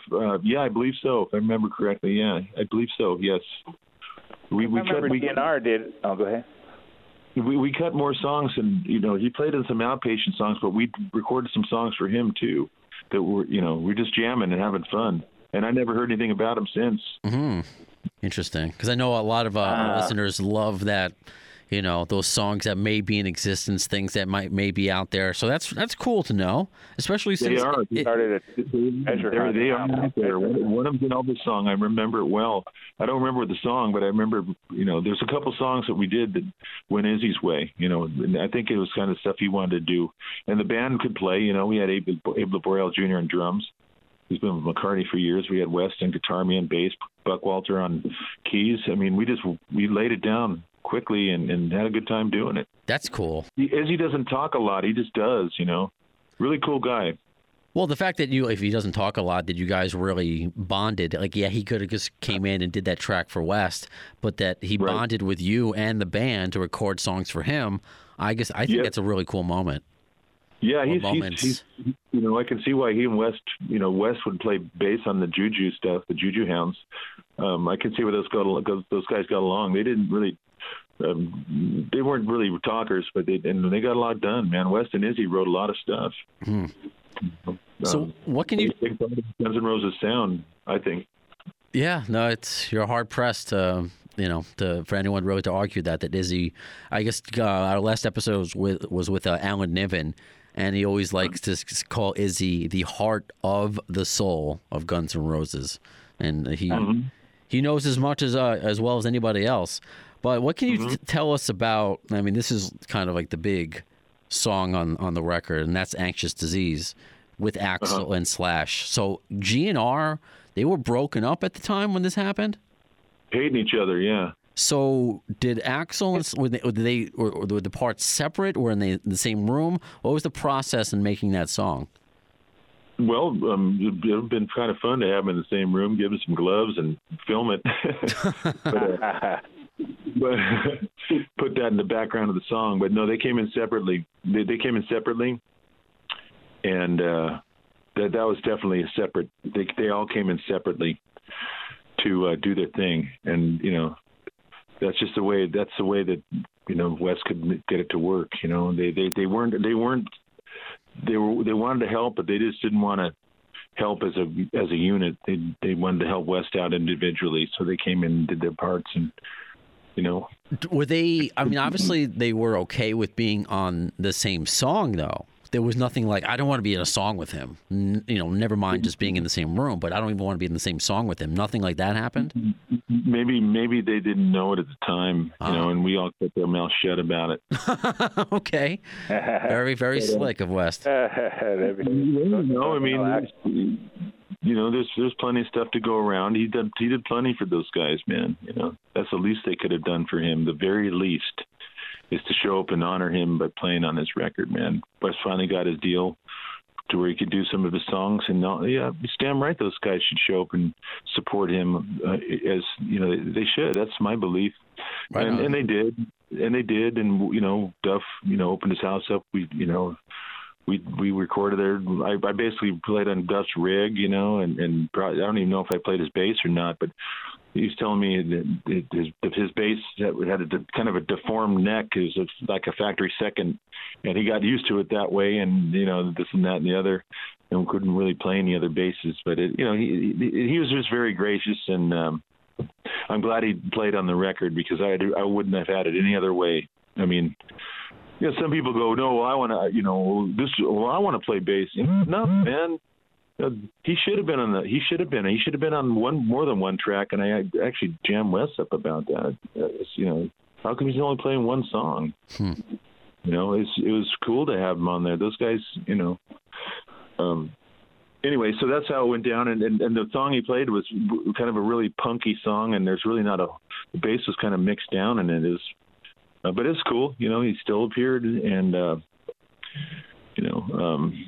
the recordings went smoothly, and Anxious Disease is a cool song. The band sounded good live playing it. It's just incredible, just incredible. How many gigs did you guys play together, like live gigs? We never played one gig together. Did Not you? One. I thought you guys played. Man. We rehearsed for a while. We were supposed to be doing the ZZ Top World Tour as an opening band, and first of all, there's a guy named George Beige who was good friends with Wes, and those guys were partners in crime and partners in writing. And Wes loved George's voice, and he was to be the lead singer of the Outpatients, as he'd sung with a lot of Wes projects in the past. But George, when the band got cut loose some money, we all received a little kind of an advance on the record. The night before we were supposed to go in and start carving that turkey, George was found dead in West's apartment, right near the Capitol Records building in the hills of Hollywood behind that, and it was tragic because it threw the whole project off. I mean, how is he ever going to replace George? George was the heart and soul of what Wes was doing and about the music, and those guys developed a lot of these songs before I even was even in the picture, and they had such a really cool groove and vibes, so it was terrible, to have that loss of the singer of the band. The first day of recording, man, we find out that one of the members of the band is dead. It's just a tragic thing to know. Is we were all in shock. Anyway, it took us months and months and months from looking all over Hell's Half Acre for a singer that Wes would be happy with, and we finally found a guy, and this guy who appears on the record, Mike Schotten, he's Canadian and could sing his entire ass off. Mike did a wonderful job. Came in and laid it down, but he didn't have as much of a connection with Wes as George did. Mike was more he was very much business, and go back up to Canada, call me when you're ready and this and that. But the band unfortunately wasn't able to do one show live. It would have been good too. Did you record, because I know obviously technology was different, but were any of the rehearsals recorded, or did you record whether it video or audio? Is there any sort of demo, anything else out there that we could possibly hear other than the record itself? It's funny, Brandon. You mentioned that because I had a house fire about 3-4 years ago, and it burned everything up but me and my life. And because I wasn't there, but I lost pretty much everything. But I believe that I believe that some of those rehearsals at a place called Mates were recorded. I don't personally have those recordings, but and one of the drummers we're auditioning at the time also is dead. That I might have the recordings. He passed away about 10 years ago. But what I do have, I'm pretty sure, is I got everybody dictaphones for Christmas one year. Those Sony little voice activated things, and everybody loved them, man. And we used to sit around when we were jamming, and I'd have that thing on. And there's a couple songs I wrote with Wes that are on those, and I haven't even gone through those tapes. They're in a box somewhere. But there's some stuff of Wes and Jimbo, Estrella, me, a few other guys playing. I mean, there's lots of tape of things, and on those dictaphone tapes, I have a box of them, and I haven't gone through those, but there's stuff there if you're interested in hearing it. Yeah, I haven't heard them. I haven't listened to that stuff since before Wes passed away. But sure, those little mini cassettes, like the ones that are like a fifth of the size of a regular size cassette. The little micro cassettes, like a DAT tape, like a DAT tape or something. More than that, analog, but it's tiny. Like the one that goes into a little tape, like those old-fashioned dictaphone for old-fashioned phone answering machines, the little tape. Oh, okay. All right. You know those ones? Those ones. I do remember that vaguely. I know I'm young, but I still remember dinosaurs and the Civil War and some things before my time. So, damn, James, you have to transfer all that stuff to digital, man. You know, it's. Man, I can't even explain. I haven't gone back through that stuff. It took me a long time to get over that. I was really in bad shape after that. I just left a lot of stuff alone. But I don't think it burned up with the house. I don't think it burned up. It was in a safe somewhere, and I hope it still is. All of that stuff.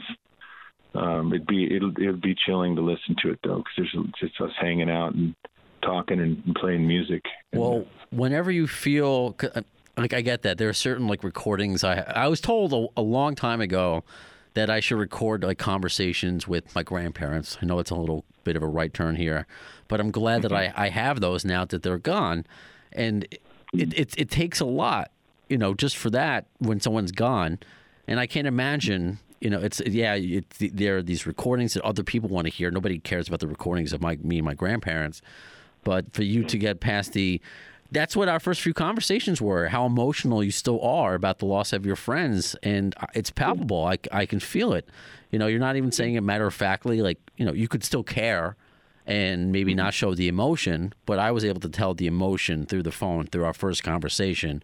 So all these years later. So, whenever, if ever, you feel it's appropriate to go back and listen to it, not just, for my selfish needs or my listeners' selfish needs of wanting to hear this stuff, but for you and have these conversations after, of course, because I would want to have you on again because you had plenty more stories to tell in addition to, West. We want to get more into David Lee Roth and Roger Daltrey, but I want to with this like we'll talk about for hours, Yeah, and I don't want to keep you here forever. And certainly Raz, I know, is a very busy life. He has a million different projects going on, so I'm not going to keep you guys here too much longer.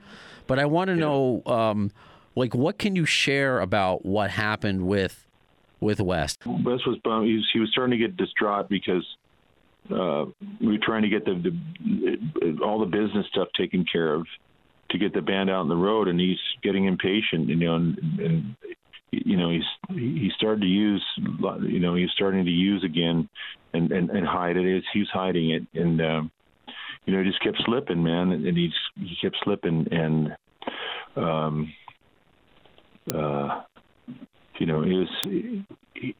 he was slipping, and I never lived with somebody that had a problem like that before, and I just didn't see the signs, and I kicked myself in the ass for not knowing better. But there were signs there that I missed, and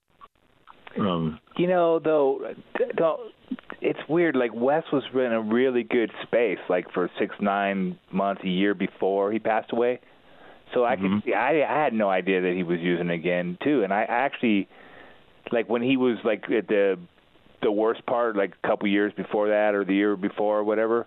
Like, I didn't see him much, but he was coming around my studio quite a lot, at least like a couple times a month, like all the way up until like I saw him like 2 weeks before he passed. So, and he was good, man. So, you know, like we all kind of miss it. Either he was good at hiding it, you know, or I mean, I just heard he got in a fire and then and then he got out of the hospital. And next thing I heard, he was dead, you know. So, you know what happened? We had a big brick oven in the kitchen, and the auto light was screwed up on it.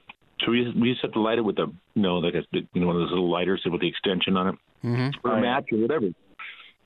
I know when we first moved in there, I was showing somebody that brick oven, and it turned on, and I tell you, it singed my eyebrows, my eyelashes, and everything. And that's what I thought had happened with him. But apparently he'd been basing and it blew up in his face because it looked like somebody had taken a blowtorch to him. I wasn't there at the time, but something near the brick oven in the kitchen had burned through the linoleum floor of our place there, and it, whatever it was hot, and he was burned pretty badly, and I was like, what the hell, he was literally hanging his face out the window of the car because it was burning so badly. I didn't know that he was doing freebase. I had no idea, man. None. And so, he recovered from that. And then, but that was from the brick oven. He got burned. Okay. We recovered from that. And then, every week, for 5-6 weeks before he finally, his final night, he had a steady group of old girlfriends coming by to visit, one each weekend, and he'd spend the weekend with them. And it's kind of strange, but almost as if he was saying goodbye. And, some of them would have their little boys or little girls there along with them. And I'd look after the little girl and go take her to McDonald's, get us, little happy meal, whatever, while Wes was hanging out with this friend, And, they one by one, they came in to visit. And Wes had, a lot of people that liked him, a lot of girls that liked him, and they come and hang for the weekend. And then, once that was over, it's when what happened. But I was home that night. I came home. I pulled in. It's probably a little bit before midnight. Wes Bronco was there. I mean, if his Bronco was there, 99 out of 100 times he was there. So he was there as far as I'm concerned. I go inside, don't hear any sign of life. I just say, hey, nobody's here. And that's strange. So I was vacuuming downstairs, and when you blow drying your hair, you think you hear a telephone ringing or something. Well, it was like that, but I thought I heard Wes call my name. So I shut the vacuum off and ran upstairs. Hello, Wes. Hello. Did you call me? Hello. No reply, none at all. And so I go back downstairs, fire up the vacuum, continue cleaning up the house a little bit. Nothing, man. And then I heard him call me again. Went upstairs again. This time a little closer, kind of looking in his room. I never went into his room when he wasn't home. It's just, that's not a cool thing to do. It's not a cool feeling either. We just weren't like that. He these are 2 executive suites upstairs. And we're next to each other, but I never, I always respected his privacy, and it probably would have been cool to go into his room when he wasn't there, but just didn't feel right for me. But it happened like 3 times. I thought I heard him calling me, and this is what really messed me up because, the following morning is when we found him in his bathroom, and I'd never walked far enough into his bedroom. Wow. To see into the bathroom, which is 10 feet further, and Oh wow. He may have been calling me for help or something, and it's just that alone really, it really upset me so much. Is like maybe I could have done something, but I had no business in there Wes' room, when he wasn't home. So But that night, so I finished doing all the things I would do, and then they're going, where the fuck is he, man? He should be here. Where would he be at this hour? He's always home. His car's out front, and where could he be? What's going? This is really, it's kind of strange, because he was always, if his car was there, he was there. He never took off with anybody, or he drive himself. And so I went to bed. And next morning I woke up, and I had this kind of the wall mount bed setups, with the mirrors and all that stuff, and mounts up against the wall.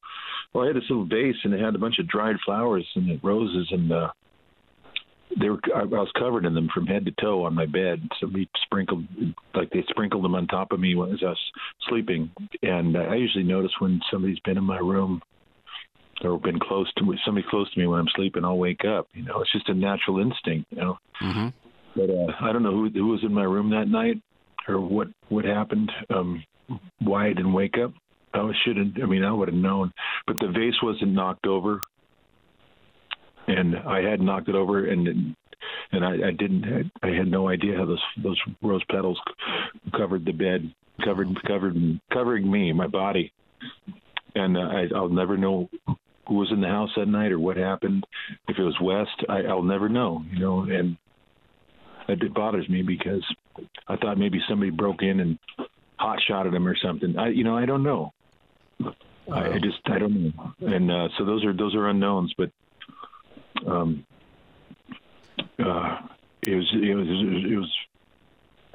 was a really hard day. It's not an easy thing to live through, and because I just didn't know. I wasn't. And I wish I'd have walked in his room. Maybe I could have saved him. I don't know. But I found Wes in his bathroom, and he was cold. It was too late. Well, first, I have to say I'm so sorry, James, that you had to go through that. I know it was obviously a loss for you, Raz, as well, being a friend, but it's to terrible. We've got a lot of friends, man. That, sure. But that's awful. And I'm sure many people have said this to you, and it makes me, and I like that story about Duff reaching out to you, and you didn't know him that well, but he still reached out to you. But man, I needed to hear that. I needed to hear that from anybody, man, because I was just blaming yourself. You can't. It's not like you saw him and you're like, oh, he's okay, he'll be fine. But it's like, I get it. You're just, you're not going to go into his room. It's just one of those really, I can't think of, I want to think of a more, appropriate word, but just misfortune that you didn't. And who knows? Maybe he already was gone. You don't know, but just again, I'm just really sorry that you have that memory. I really don't know, but I heard him calling me over the vacuum, and man, I shut that fucker off and I ran up there. Wonder where he was, because we worked together. We cook. He liked to cook. I like to cook. He cooked me dinner. I cooked him dinner. We were a team, Yeah. At that time, and I just, it was just, what if, what if, we recorded a song. The last song we recorded was called "The Common Shadow," and with Patrick Stone, Wes Arkane, and myself, and with a Taylor guitar with Wes playing a tambourine, and an upright bass. An upright bass I played, and it sounded huge, just the three of us. We went over to Cherokee, and we're recording over there, and it sounded really big. It was exciting, and that's when he's trying to phase Patrick and, kind of grooming him. Been rehearsing, working with him, Patrick, on the song for, at least a month, kind of trying to get him to get the kind of the vibe of how it's supposed to be sung. Mm-hmm. But that song was played at West's funeral, and there's a waltz in the middle of it where Wes sings "I'm Not Alive," and over and over and over. It's just kind of chilling, almost as it was meant to. He wrote that song for that purpose. And maybe he did.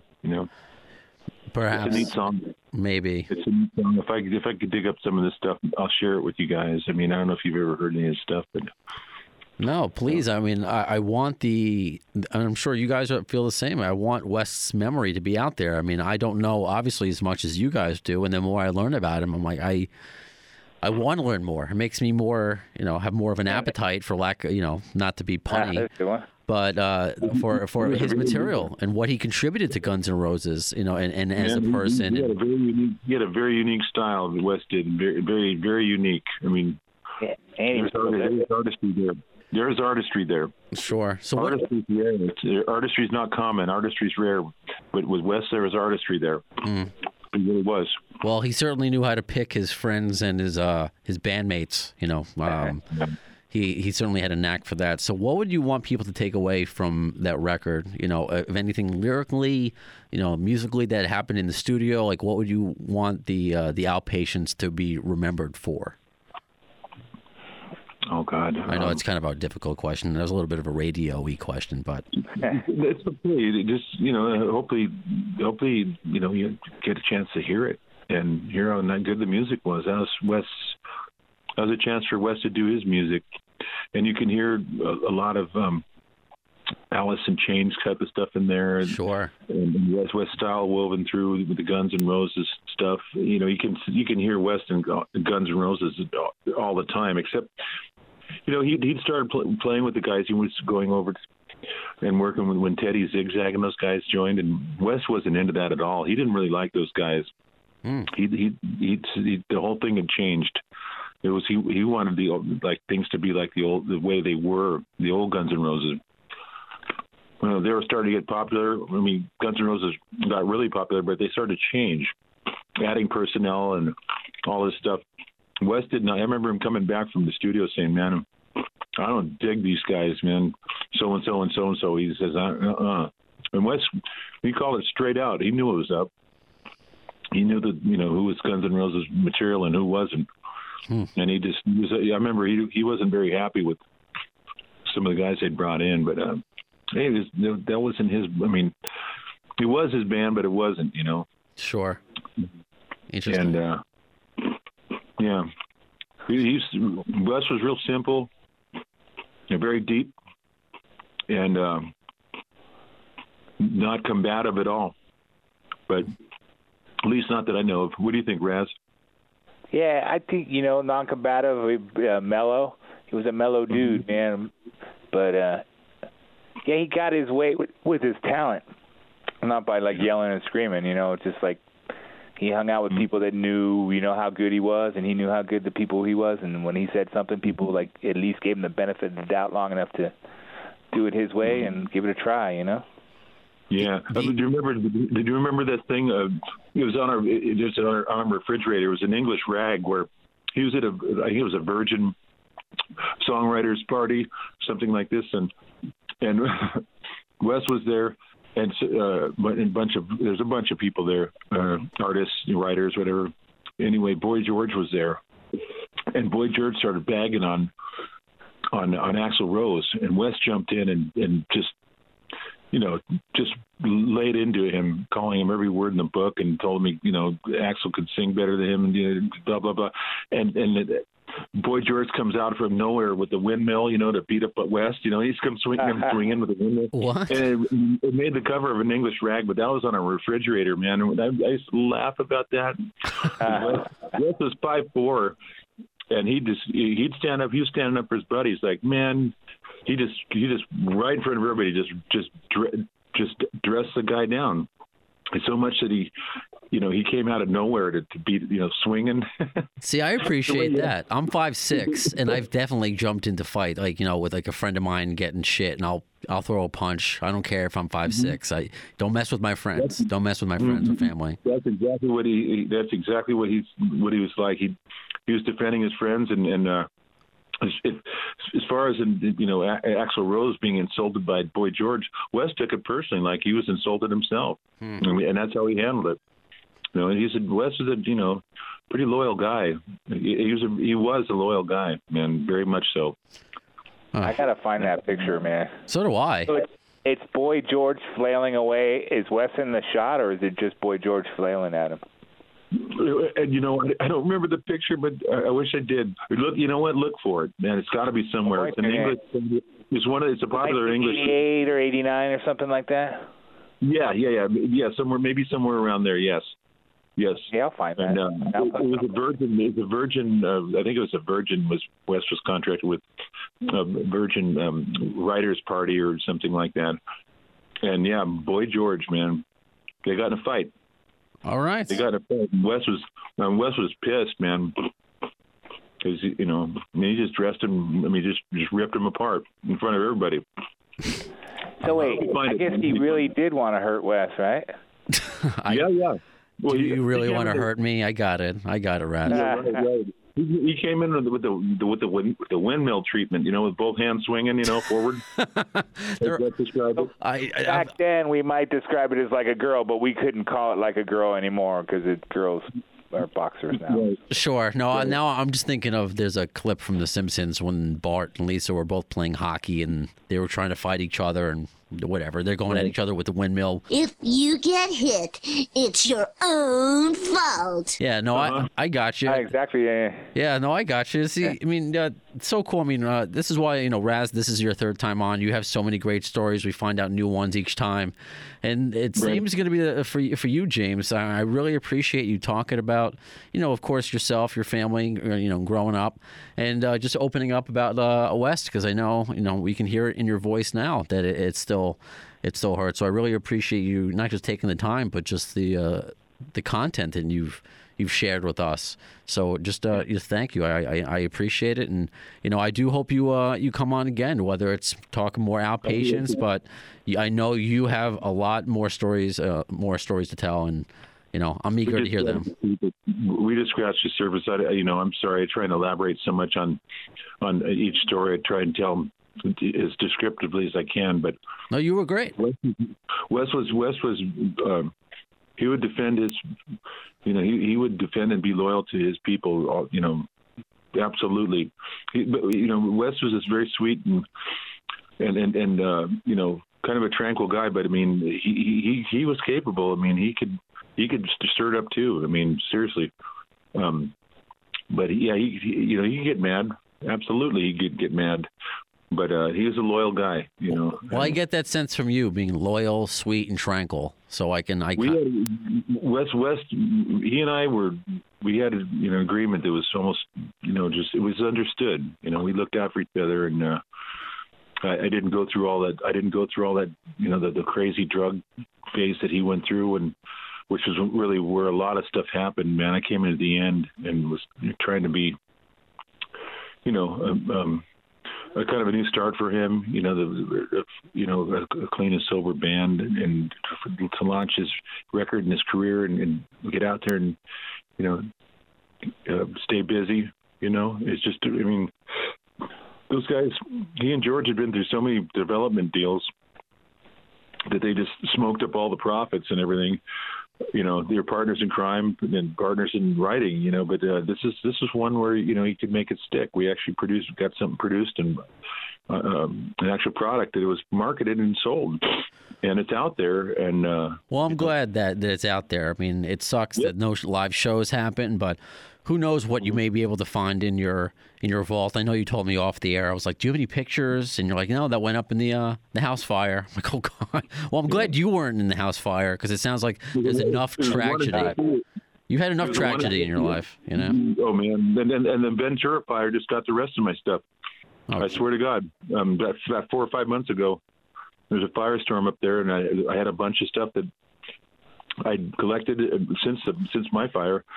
And salvaged, my entire. This time it got everything. Unfortunately, nobody died in that Ventura fire. Sure. But it was a 150 when my house caught on fire in Pasadena. It was a 1 in 50. I wasn't home. I was lucky because I would have made it out. So I had to take that deal. My life or my things, and that house was a museum of my. It was a museum of my life. I had all my instruments, all. I can't even imagine. It's tragic. It was just devastating. So maybe to properly bookend the conversation, because you started out by saying that you grew up in Pasadena, you wouldn't want to live anywhere else. Maybe you want to live somewhere where there aren't as many fires. Yeah. Yeah, really. Really. Like the Big Island or something? Yeah, right there, right there. Live on the water or something. Jeez. Well, I'm glad that you are okay. There's Thankfully. smoke on the water, though. Yeah, Very I've been lucky. I've almost had my head blown off. I mean, one car distance away, then the dude pulled the trigger. Man, he was aiming right at my head. I had to jump on him though. But anyway, I've been lucky. I've been hit by cars. I jumped up, bounced off the windshield, did a somersault and landed on my feet as it went through me. I've been fortunate, very, very fortunate, to escape being really seriously hurt and shot to death and all this thing. I've been very fortunate, thank God. Well, at the very least, I'm glad you're here to tell us these stories. That's very minuscule. And you, survivor, man. Remember, it could happen. What happened to me at my place could happen to anybody. It's faulty line. If to keep things unplugged that you're not using, man. Because if you have old wiring, this place I was in had really old wiring. It could happen to anybody. It really could. So I mean, it happened to me. I was just thank God I wasn't there. But I had to take the deal, man. All the things in my life, my instruments, everything, all up in smoke. Disintegrated, or my life, and I have to take my life. Oh, absolutely, of course. The only good thing about it was I wasn't there. Hey, Raz, I just want to say, man, I'm sorry I talked so much. I didn't mean to bogart all the time talking, man. Oh no, dude, it's all about you, man. I was loving it, dude. I was like actually. I loved hearing what you had to say, man. So no, not a problem at all. Yeah, I was just going to say, I mean, this what we just did today. We could do 5 more times and still, have plenty to talk about. Absolutely. It's some really good times. I got so many Roger Daltrey questions for you. Really? I'm a huge Who fan, man. I can't believe you guys played Naked Eye, man. I would have went. I love that song. Yeah, I'm not playing with Roger now, but I mean, I did 5 years with him. And wow, I mean, just like Mick Jagger, man, these guys are doing it, man. They are doing it still. Rogers, he has to go get an operation every couple of years on his throat, but right. Really? Yeah, he does. Yeah. Yeah, it was a few. I know it was every few years, but I know a few years ago that he had something major happen. Mm-hmm. But I didn't know that it was consistent. That sucks. Well, a couple of years ago, he almost died. Yeah. Viral meningitis, I think it was. He was. Last time I saw Roger, he's like, he's telling me about it. He's just like, then a peace fell over him. He felt peace, and through that whole process of almost dying, he should have died actually at his age. Scary. But he found peace, and I'm like, okay, well, that's very good. It's I hope he has. The guy's had a long career, lots of tragedy. He's the real deal. Well, you're the real deal, Jamie Hunting, Mr. Hunting. When it comes time to playing the bass, and I'll that's what I love to do, man. That's what I love to do, and that's why we're all talking, just because I love to play the bass, and I always, keep an open mind about it. I don't shoot people down that aren't as experienced as I am. I welcome younger players, and we have to all work together. That's about musicianship. Right on. So, we help each other out, in other areas, and I've always said yes to a point. I'm willing to listen, and then but that's the only reason I've worked with so many people, because you look around you, everything you see is a result of somebody saying yes.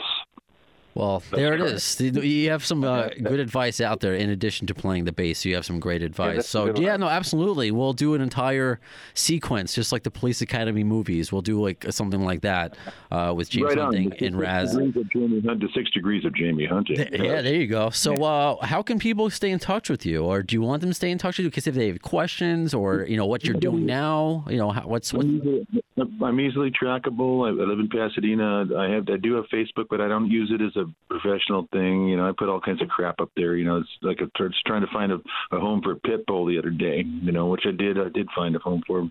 Oh, very nice. But I play locally around Los Angeles. I record. I'm working with the blues artists.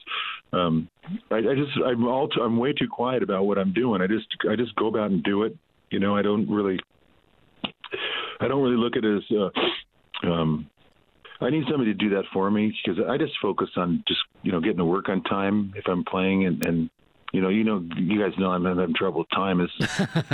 Yeah, it's okay. Imagine that I'm in the time business.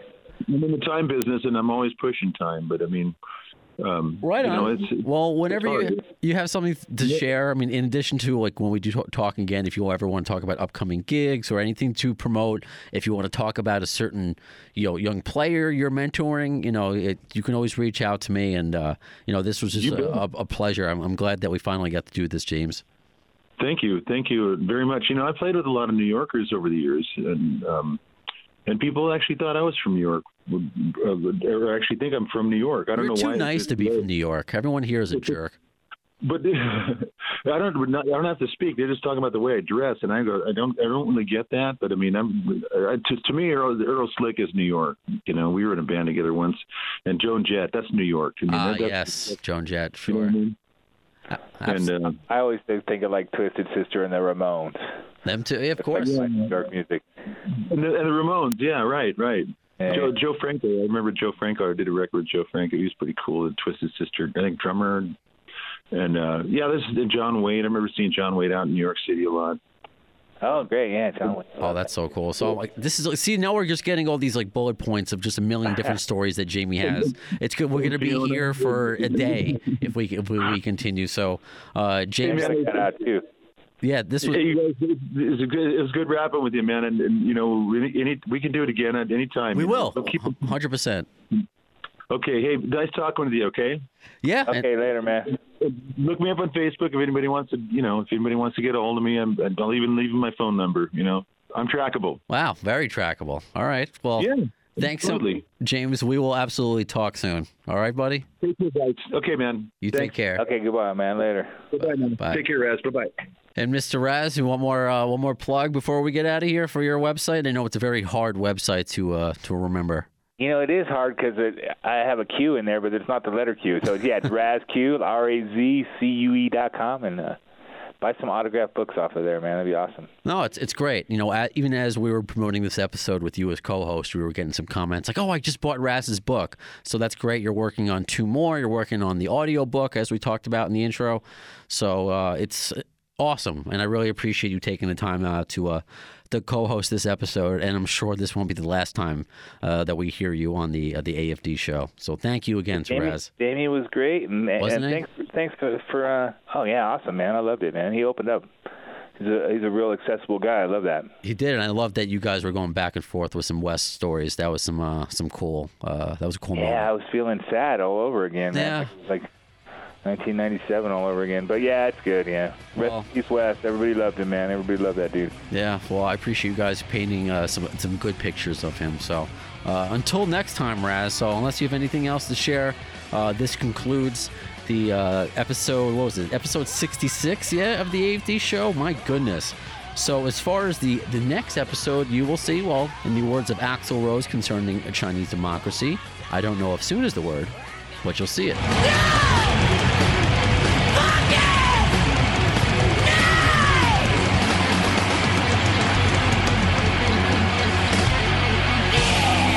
Thanks to the lame ass security, I'm going home.